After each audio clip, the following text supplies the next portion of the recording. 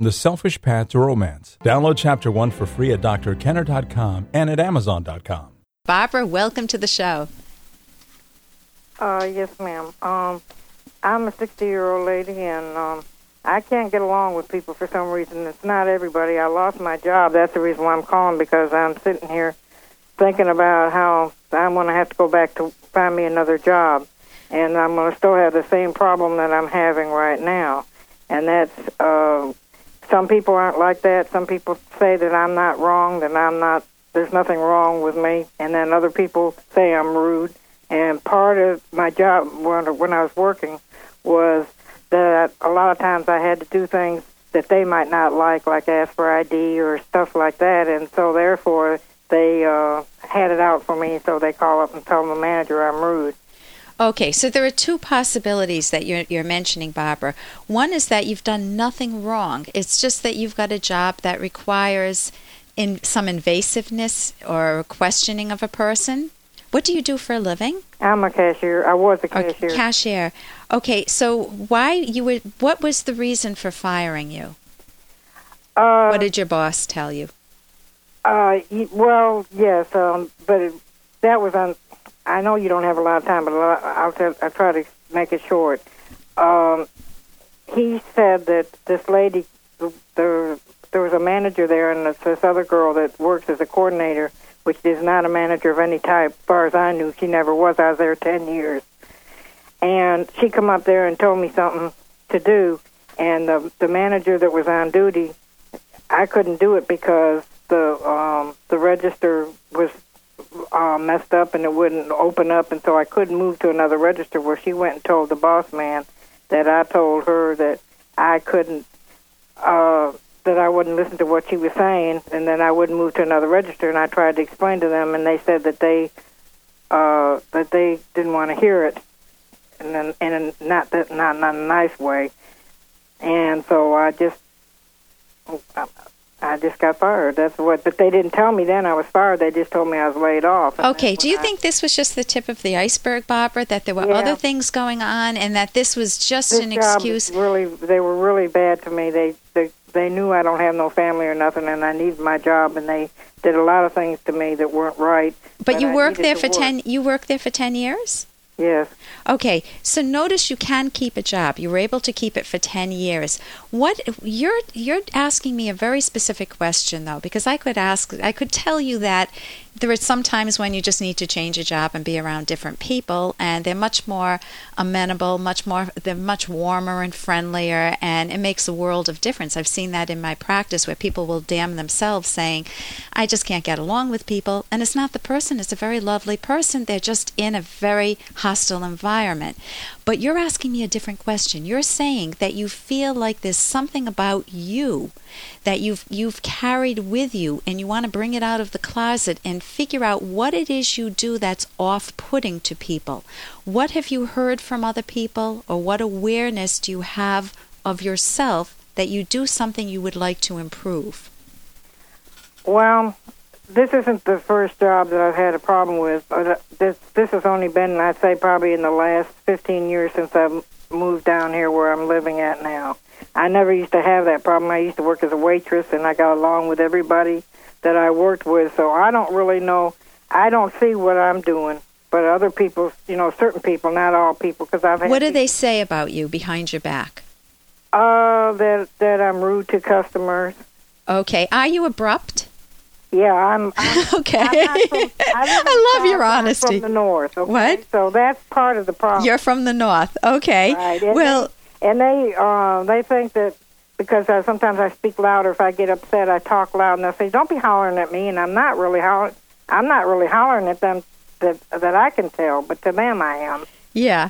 So okay. That's part of the problem. I come off the wrong way, but I'm not really meaning it that way, but that's the way they take it. Can you give me a very quick example of what you would say to a customer? If you asked me for, how could you be rude to me pretend I'm your customer, be rude to me. Okay, let me give you an example of what happened. Hey, I got to interrupt this because we've got to pay some bills. 30 seconds, that's it. A very quick ad, and then Ellen will be back. Romance. Ugh, I wish guys knew more about what we want from a relationship. Boy, I wish I knew more about what I want. Where's that ad I saw? Here it is. The Selfish Path to Romance. A serious romance guidebook. Download Chapter 1 for free at selfishromance.com and buy it at amazon.com. The Selfish Path to Romance. That is interesting. How could you be rude to me pretend I'm your customer? Be rude to me. Okay, let me give you an example of what happened. This lady came in, and we have to ask, because of coupons, if they have coupons with food stamps, we have to ask them because then we have to pay tax, and a lot of people don't carry the money with them to pay tax. So I asked this lady, I said, is this cash? This is all I said. Is this cash or food stamps? And she said, I'm a police officer. I'm not no somebody getting office for nothing. She said, I'm a police officer, and I don't appreciate you insinuating that I have food stamps. Now, that's one example. Okay. Oh, with that, that sounds like it's not coming from you at all. That sounds like she's having a very philosophical, intense response to saying, I'm not one of those people. Don't peg me as that. I'm not someone that's going to put my hand in other people's pockets and use food stamps. Right, take their money. So if she did that with me, I would say, I love your response. That's how I would respond to her, that I admire the fact that you never want to be pegged in that category. You're someone that's self-responsible, and thank you for telling me. This is a routine question we ask people, and, I apologize. I did that, and the more I apologized and said anything, the worse it got. Oh, why? What did she say? Got more and more ugly about it, so...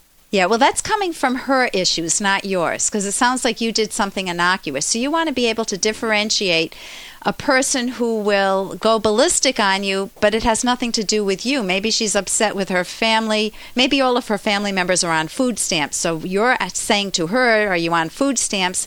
Really, you hit a chord with her, obviously. You hit her Achilles heel. But I know we're right up against the time here. Listen, if you can hang on during the break, I would love to continue this with you because I would love to help you think during the break of what it is you think you do that is not just a situation like this, but where you're really rude to someone. I want you to think of how you could be rude to me too. I'm Dr. Ellen. I don't know because I really don't feel like I'm being rude, so it's hard for me. That's what I'm saying. Okay. If you can hang on, Barbara, we have to go to break now. I'll be with you right after the break. And here's a little more from Dr. Kenner. When I was in 7th grade, I was the fat kid in my class. I was the one that all the pretty girls used to make fun of. Every day after school, I would come home and, I'd flip through the pages of my mom's Vogue and Glamour, and I'd look at these women, these perfect, beautiful, just unbelievable, skinny women. Oh, I couldn't understand why I didn't look like them. I just didn't get it, so, I became bulimic. You can read minds. Okay, if any of you think that bulimic means you can read minds, it doesn't. And you have a lot of empathy for someone who doesn't love their looks. And of course, if it's weight, that's something you can do something about. But if you don't like other features that you're given, it's very hard to look at people who are beautiful if you feel like you can't admire them. Usually people have one or two responses to someone who looks better than them or who's more intelligent. It's either envy, they didn't deserve it, why are they any better, and they become militant feminists or angry or just mean people to be around, or they look and say, she's beautiful. I wish I were like her. I'm not. But isn't it wonderful that I can look up and see someone beautiful, just like admiring a statue? Of course, if those beautiful people make fun of you, which is what happened here, it's very painful. I remember I was a real gawky kid in 7th grade, and I felt shy, and I attacked myself for my frizzy hair, for my looks, and that's a tragic mistake. Luckily, I've fixed that. I fixed that.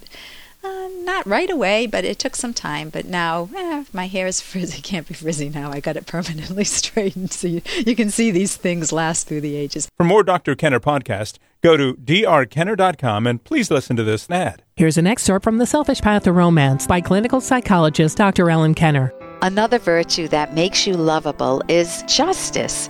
Justice means appraising and acting toward other people in accordance with facts, treating them as they deserve. Justice is reason applied to your relationship with others. It is based on what Ayn Rand calls the trader principle. The very foundation of love is a trade. You offer your virtue and other attributes in return for those of your partner. Justice demands showing appropriate appreciation for your partner's characters and actions and making them feel visible. It also means making sincere apologies when you have hurt or wronged them. In healthy romantic relationships, partners must practice the principle of justice, or else resentments build and relationships deteriorate. You can download Chapter 1 for free at drkenner.com, and you can buy the book at amazon.com.